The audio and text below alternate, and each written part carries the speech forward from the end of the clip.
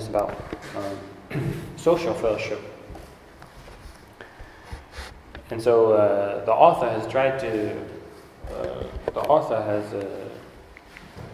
has led us through 11 other different things about what koinonia is, and he has tried to dissuade us from just believing that koinonia is just only a social fellowship. But it is also a social fellowship. So now comes the time where we are going to address that part of it.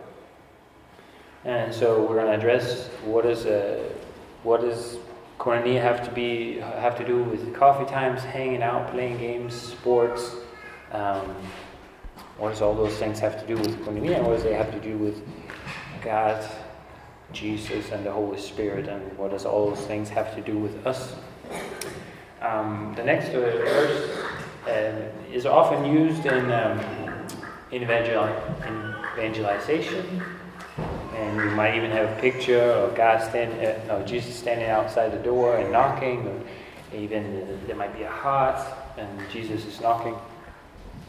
Those things are not bad at all, but as we read in context, if you have your Bible and you read in context, I'll read it for us now. It's a lot more than only that. But it says a lot about who God is. So. But we see in the verse around, I'm going to read to you from 14, and he says, or John is supposed to write down, to the angel of the church in Laodicea writes, the words of the Amen, the faithful one, the faithful true witness, the beginning of God's creation. I know your works, you're neither cold nor hot. Would that you were either cold or hot. So because you are lukewarm, neither cold or cold, I will spit you out of my mouth.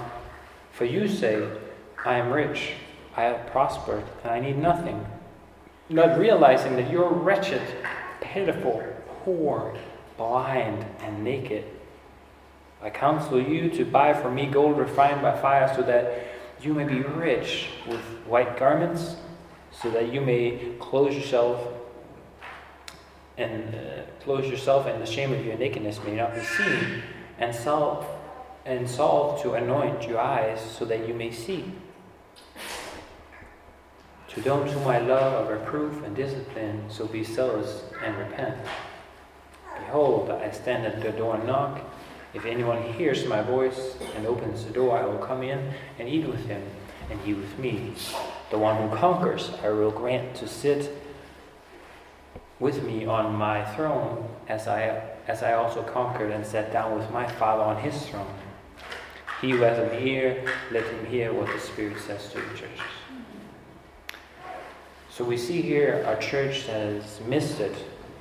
We see here a church that actually locked Jesus outside of the church. There was no room for him in the church. And they saw themselves as rich. They saw themselves as prospered. They didn't need anything. Jesus' view on them is totally different. As we read, he sees them as wretched, pitiful, poor, blind, and naked. He strongly calls them to repent. And he invites them into fellowship. And he says, those whom I love I reproof and discipline, so be zealous and repent. He's inviting them. He's given them a great invitation. And then he says, the verse there, behold, I stand at the door and knock. If anyone hears my voice and opens the door, I will come in and eat with him. So this is a great invitation to fellowship with Jesus. And that kind of makes the whole study go back in a circle. Because now we're kind of back at the very beginning. Sharing a common life. We're back to the beginning. We're back to also what he was talking about.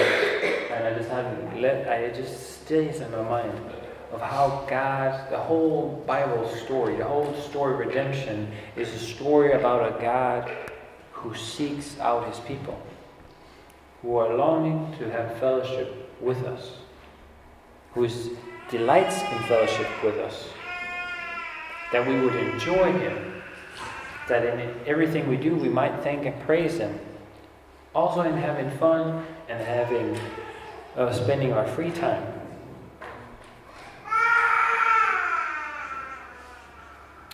So Jesus asked that church to repent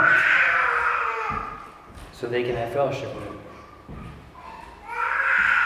They were thinking they were needing nothing, which is really maybe also what we hear from a lot of people today. Like, why do you worship Jesus? Why do you go to church? Like, I have everything. Why would I do that? They today see themselves as, I don't need anything. I have everything. But now we know Jesus sees them differently. Well, this is why I see you guys. You're naked. You have nothing. You should come to me. So for us, it's an encouragement to be like, to share the fellowship we've been invited into. You could say that what Jesus is trying to correct in those people and us today, and also the people that don't know Him, is Jesus is asking them to turn from the sin of self-reliance, self-effort,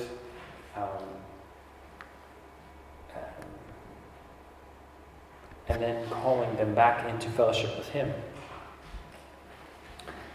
And so, like I just noted before, that's kind of what the whole redemptive story is about. It's God calling a people. He's making a people first. They break His commandments and the world is broken apart. Sin enters in and all of a sudden we're afraid to be with God. We hide from Him. God has a plan to bring us back to Him. And so we see that in the history of how He comes to a people. He comes to dwell among a people in the tabernacle, in the temple. At Pentecost, He comes to dwell in His people through the Holy Spirit. And in this season, we call Jesus Emmanuel. God comes to dwell among us. So God is actually a God who wants fellowship, who seeks out fellowship with us for our good. Now God doesn't really need us because He is in perfect fellowship. God the Father, God the Son, and God the Holy Spirit. Now, I was asked the question or it wasn't actually the person across from me was asking somebody sitting here a question. It was, what's the last fun thing you did? And it also started to make me thinking, I don't know, what was the last fun thing I did? I had a good answer at that point because I just seen a movie the day before and it was so funny. But the question back to, or the question maybe you're thinking is it even okay to have fun, or is fun always sinful? So I have a different approach because, like, when we have our leadership meetings and other meetings, I'm always praying that we would laugh, and we do, and then we will be serious, and then we will get things done. Why?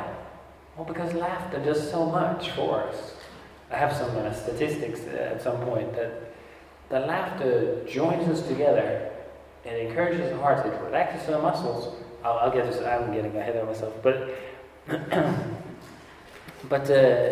also the question is just if you are a father yourself, or you look at your own father, and you look at God as a father, does a father take joy in his children smiling and playing and laughing? This is a rhetorical question where most of the time it will be yes, he does. And so when we enter into this aspect of social fellowship, I think Jerry Bridges, that's the author of the book, and I finally got his name right, and now we're done with the book, but he thinks, and I agree with him, he thinks that some people's spiritual gifts, they actually express themselves best in fun times and in times of socializing. That some people's gifts, they really come alive there in that setting. And I think that's true. Because we are all made with different gifts and abilities. And so I'm not one of those persons where my gifts really comes out in socializing and different things. But we'll get to that. But there's a lot of people who God has made where that really increases. They have an easy time connecting with people and talking to people. And so I have this slide where I just want to talk a little bit about these two figures. And so the one you find in the book here, where Jerry Bridges talks about these social activities are out here, but it's a way where we can connect with other people so they could become a friend, or they could become a great friend. But it's normal to start out here. Most people would be very uncomfortable if you ask questions in here to a person out here. So it's kind of a way of like approaching it. And in a different course, it's talking about 5 gears of how we are present and productive in each gear. And so in the first gear, you're recharging. You're doing what helps you recharge like a battery, like your phone and your battery. Two is the bosom friend, like you're close to somebody, you're talking, it's serious, not serious, but you're really talking close. And then three is you're at a reception and you're walking around and you're talking to people and And then fourth, you're working, but you can shift up and down really fast. And five is like you don't want to talk to anyone. They just need to go outside, and you don't want to talk to anybody because you're really, really in the zone, and you don't even hear people say something. So it's very, very focused. Now here we talk about number 3. 3 is being present with people and talking to people, getting them to know them. And what's happening in these situations is, for most of us, we would like to get to know people before we start just blurting out everything about ourselves. So it's in third gear, and the social events is a time where people are, you can say, testing maybe is not a good word, but they are, I'll use testing. They're testing to see whether they like you, whether they trust you, whether that you could actually be a friend. And so some people really come alive in those settings, and they're like, yes, they connect with people easily, they talk with people easily. Then some people, maybe like me, they have a very hard time in that gear because I'm not really doing anything. I'm not getting stuff done, and I'm not really talking deeply with anyone. So what are we doing here? So if you're a person that despises small talk and you don't see any purpose in getting to know new people, then we have to be challenged, because we will get to something a little bit later.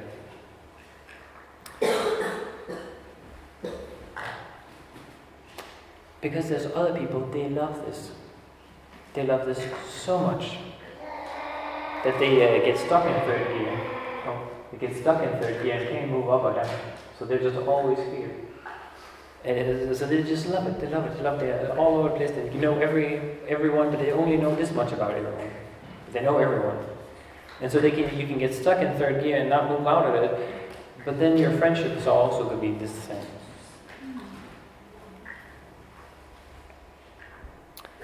But like I said before, some of you come alive there. And you have an easy time connecting with people, and they trust you, and you have an easier time getting to know them, and they would like to hear what you're saying. They are ready to hear what you have for them. And that's the gift. But why would we even spend time with models like this? Well, I think just looking at Jesus' life, a lot of his encounters with people start there. A lot of his encounters start at a marketplace. It starts at a wedding. It starts at a well, where would you give me something to drink? That's where he starts.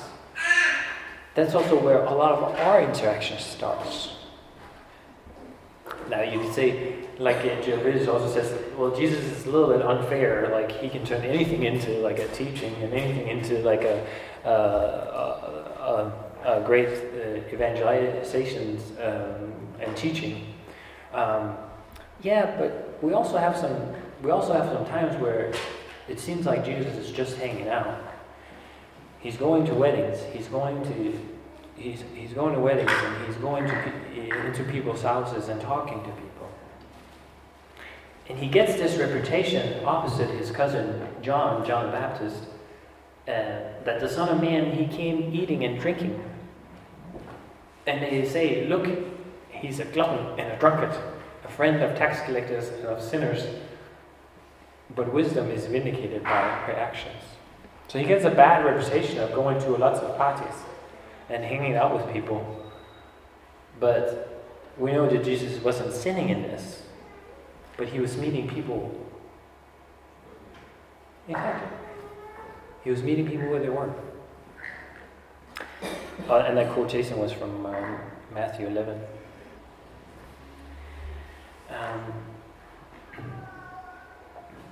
So he's meeting people where they are. He's meeting people, and they're all sinners.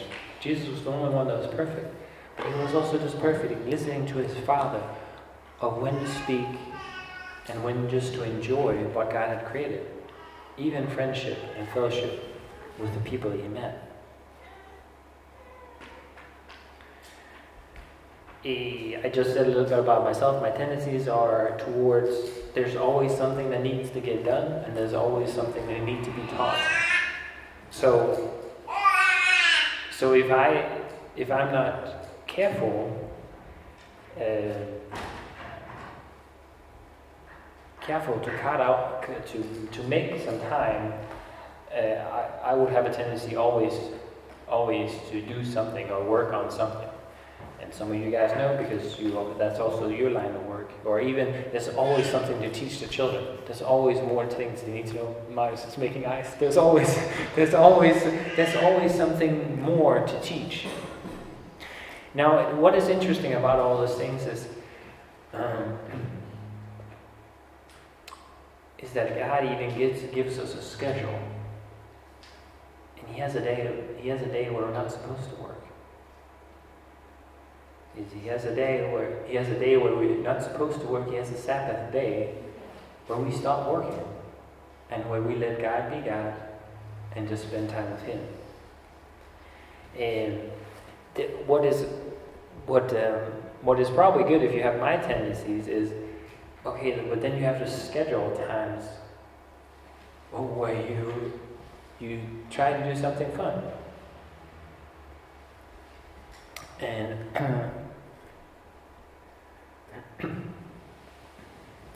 And what could that be?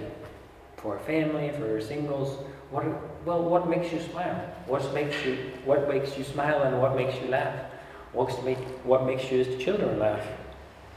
If you're a single person, what do you enjoy? Is it ice skating, seeing somebody fall down? Well, maybe that's not so nice, but if you have a good time, just trying to learn how to ice skate or something, I'll go out to be a good memory. Walking in, if you're with your family, walking in the woods, throwing leaves. Well, it should have been a little bit earlier than that. Well, if it's gonna snow, I remember Gabby and other people, they built a huge snowman. Well, that's fun, and different things that you can do. Basically, you're just looking at what makes you laugh, what makes you enjoy time together. Maybe it's taking a walk. Maybe it's just going swimming. Maybe it's just spending time with somebody you like. So together we can do that as family, as individuals, but also as the church. We have that's actually why, the vision behind the Aalborg International Friends events. That's all third gear time. It's all third gear time where we're inviting people in to do something that we would like to do, or we would like to serve them. It's a time where they can see who we are and whether they like us and trust us, and they would hear about who we are and what we believe and who we live for. So it creates those social moments. And then I went on Google and researched. I just typed in, what is the benefits of laughter? Well, the benefits of laughter is it can boost your immune system, it can lower the stress hormone markers, it can decrease your pain, it can relax your muscle, it can prevent heart disease, it can add joy, and all the other things there. So there's many beneficial things from laughing and having a good time. But you're sitting there and you might be thinking, but where is the verse that says, thou shalt have fun and social times, and thou shalt laugh? I could not find that when I was looking for it, but there's something I think almost just as good as that. Paul, he writes to the Colossians and he says, put on then as God chosen ones, holy and beloved, compassionate hearts, kindness, humility, meekness, and patience, bearing with one another if one has a complaint against another, forgiving each other as the Lord has forgiven you, and you must forgive. And above all, in your hearts,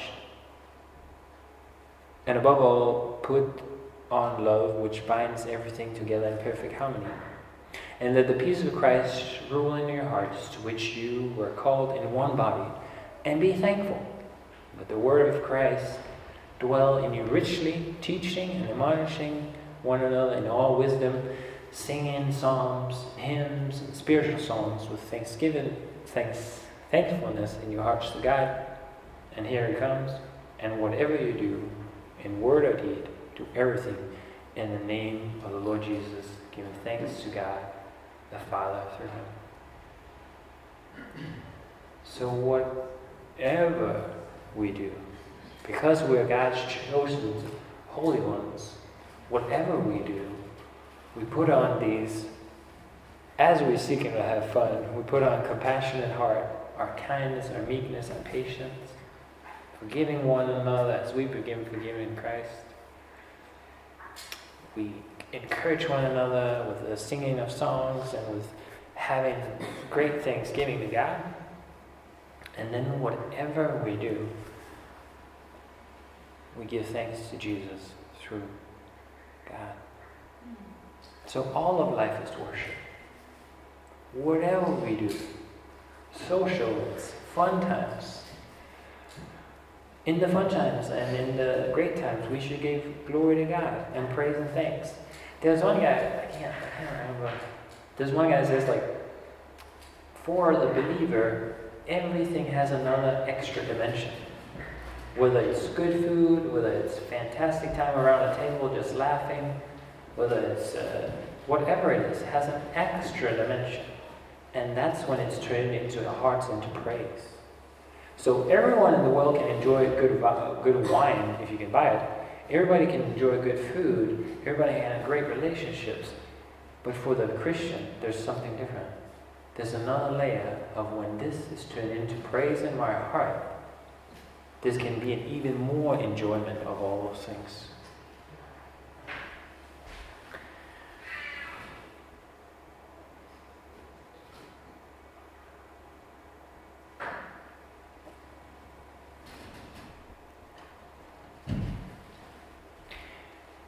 And just talking just a little bit more about why I believe God is I didn't have a better word than fun, so I put fun in quotations. Why? Just talking a little bit about why God is a fun God. And of course, this all depends on what we mean, what fun is, but I think at least he's got a great sense of humor. Is when we look at all the things God has created, I think we see that he is pretty humorous. I would give evidence of one. The giraffe. Like it doesn't, why would you create a giraffe if it wasn't just because you thought it looked funny and it runs like fantastic? It's got horns and it's like huge. And then whatever your favorite animal is or not is, there's just the variety of all the things he's created is crazy. He's got a little beetle that can make an explosion inside of itself, and then the explosion comes out and it scares people. Chemicals comes out its back, and it's like try to defend itself. It's like, who comes up with that? That's what I think is. But then also another point is, if you don't think the giraffe is funny, this one's maybe going to hit a little closer to home. What happens when you look in the mirror? Who could come up with that? And just think about how many there are of us.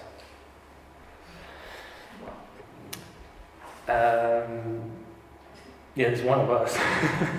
But so many people. And then this might be a controversial one, but now all the kids is not here. My daughter is, but okay. So you can argue maybe this is part of the fall, but we all have gas, whether we burp or fart. Everybody has that. And so it doesn't matter if you're the king or the president, you're the pastor, you're the headmaster of school. Everybody burps and farts. That is funny. Because it doesn't matter who you are, but God still chose to make us that way. And so it doesn't matter, like, I'm the king of something. Yeah, you still go to the bathroom, and you still have gas in your stomach sometimes, and you fart, and you burp. So I think that is funny of like, it doesn't matter how great you think you are, you're all the same species. That's a social event right there. Yeah, exactly. So I think when we stop and reflect about who God is, all the trying to add in there, like maybe he's actually like super creative, and maybe actually he has he has the perfect sense of humor. And also, if God has humor, and we also have it. We don't have it perfectly, but then Jesus must also have had the perfect sense of humor. And then, but also reflecting on this, is like, but what about the Bible? Is there funny stories in there? Oh, I just have one coming to mind now.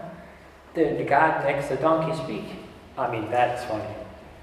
At some point, Balaam is like doing something, and he keeps beating his donkey, and the donkey speaks. I mean, he doesn't really react because he's very mad, but that's a funny day when the donkey starts to speak to you. But also, I think there's lots of other things, and I think as you're going through, you would see that. But I think because we're so familiar with many of the stories, we might miss the fun parts. Because I was thinking about another one where the Jews come to Peter and say, "Hey, are you paying the temple tax?" I don't know. He goes to Jesus, and Jesus says, "Should we pay it?" It's like, I think we should. Okay, go to the sea, catch a fish, and then you'll find the money. I mean, that's funny. I mean, because who does that? Who sends the guy, we gotta pay taxes, go catch a fish, and you'll find a coin. I mean, that's interesting. And also the same thing with, just think about every time Jesus asked them to do something, like before Palm Sunday, he asked them, go get somebody's donkey. And they're like, what? Yeah, go get the donkey. And it's and then it's he knows what they're thinking. It's what if somebody says something?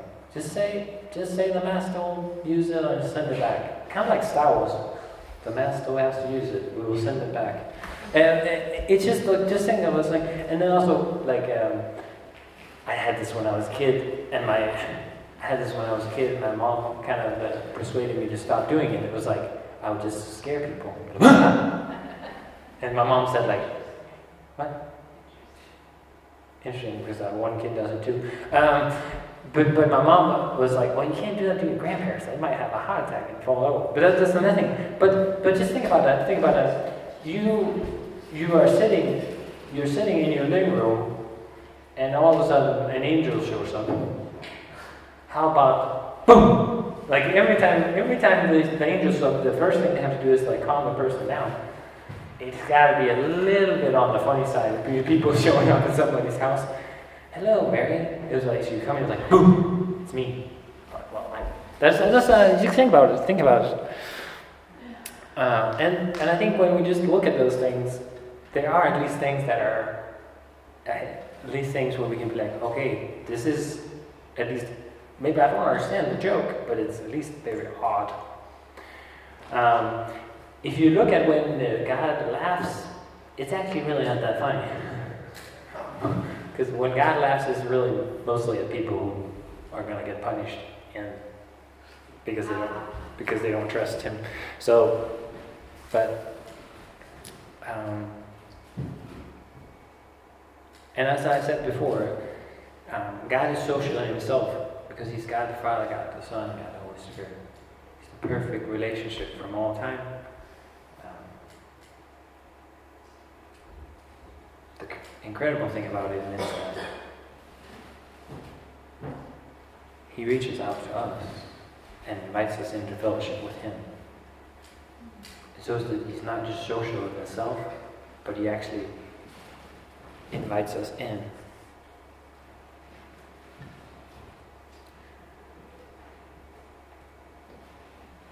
I think a challenge for us is to be like, as we have great fellowship with Him and one another, we're encouraged to invite other people in to fellowship with Him. Believing we have a very social and probably very fun and exciting God, we look at Jesus in His life and we see the Holy Spirit and the nearness that invades our lives. God promises, I will never leave you or forsake you. We've reached like the last sermon in this series. And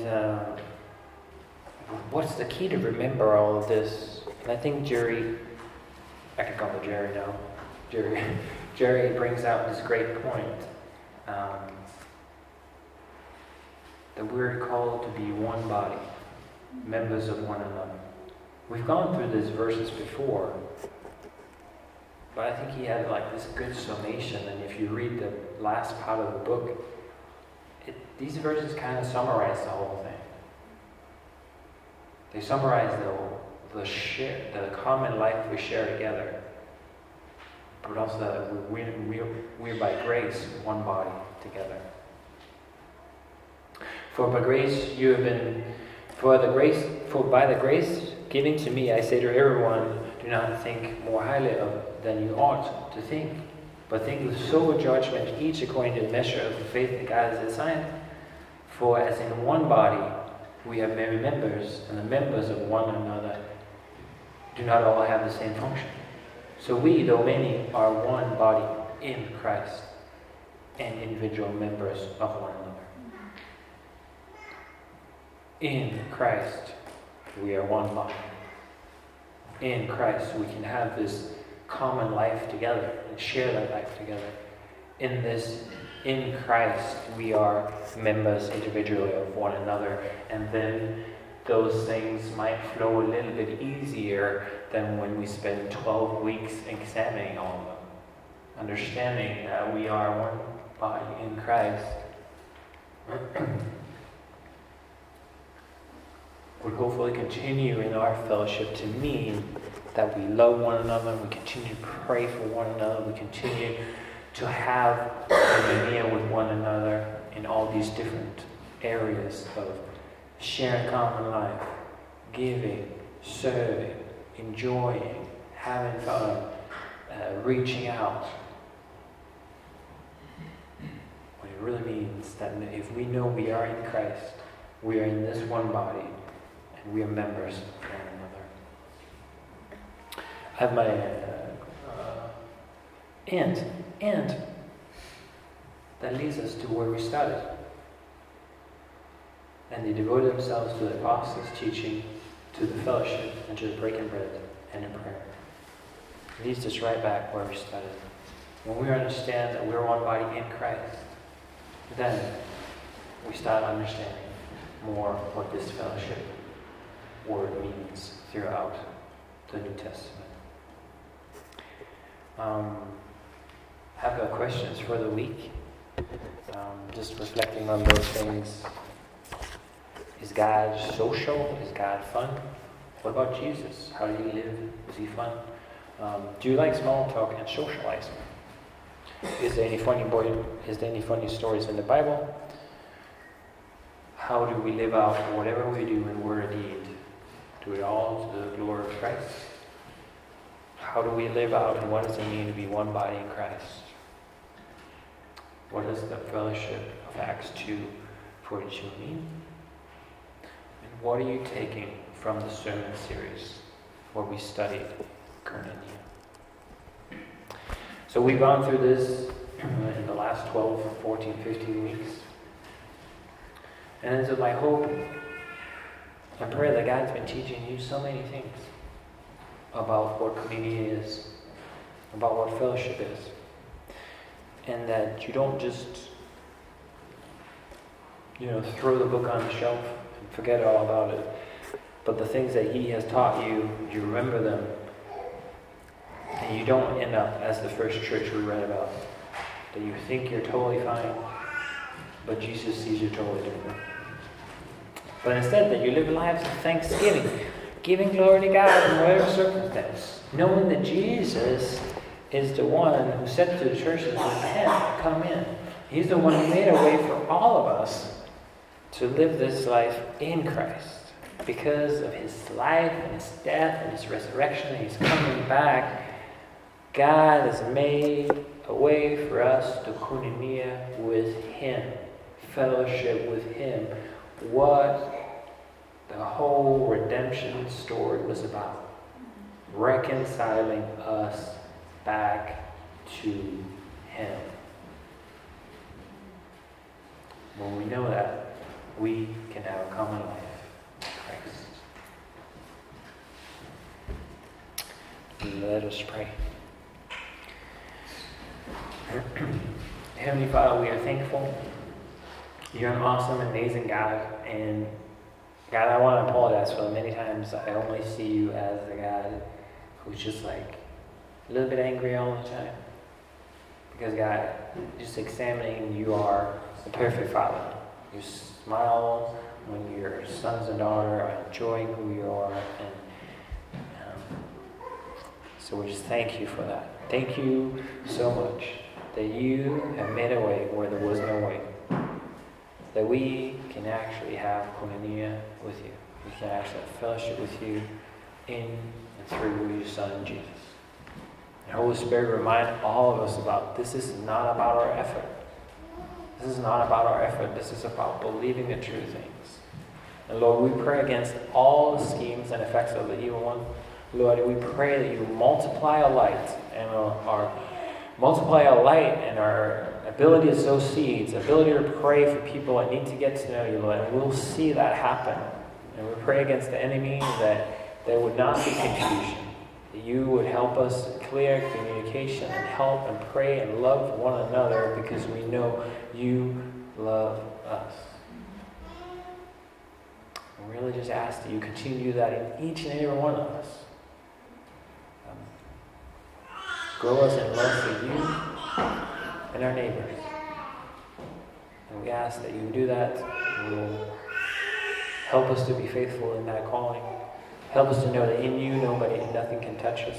Help us to not be led astray by our own selfish ambition or frustrations or the cares of this world, but Lord, that in You we can stand with You and one another.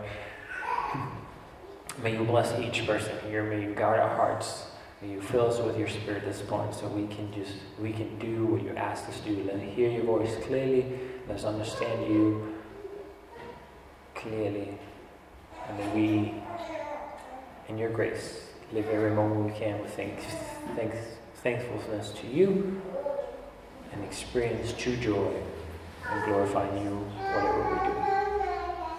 May we each with praise of Your glory in Jesus' name.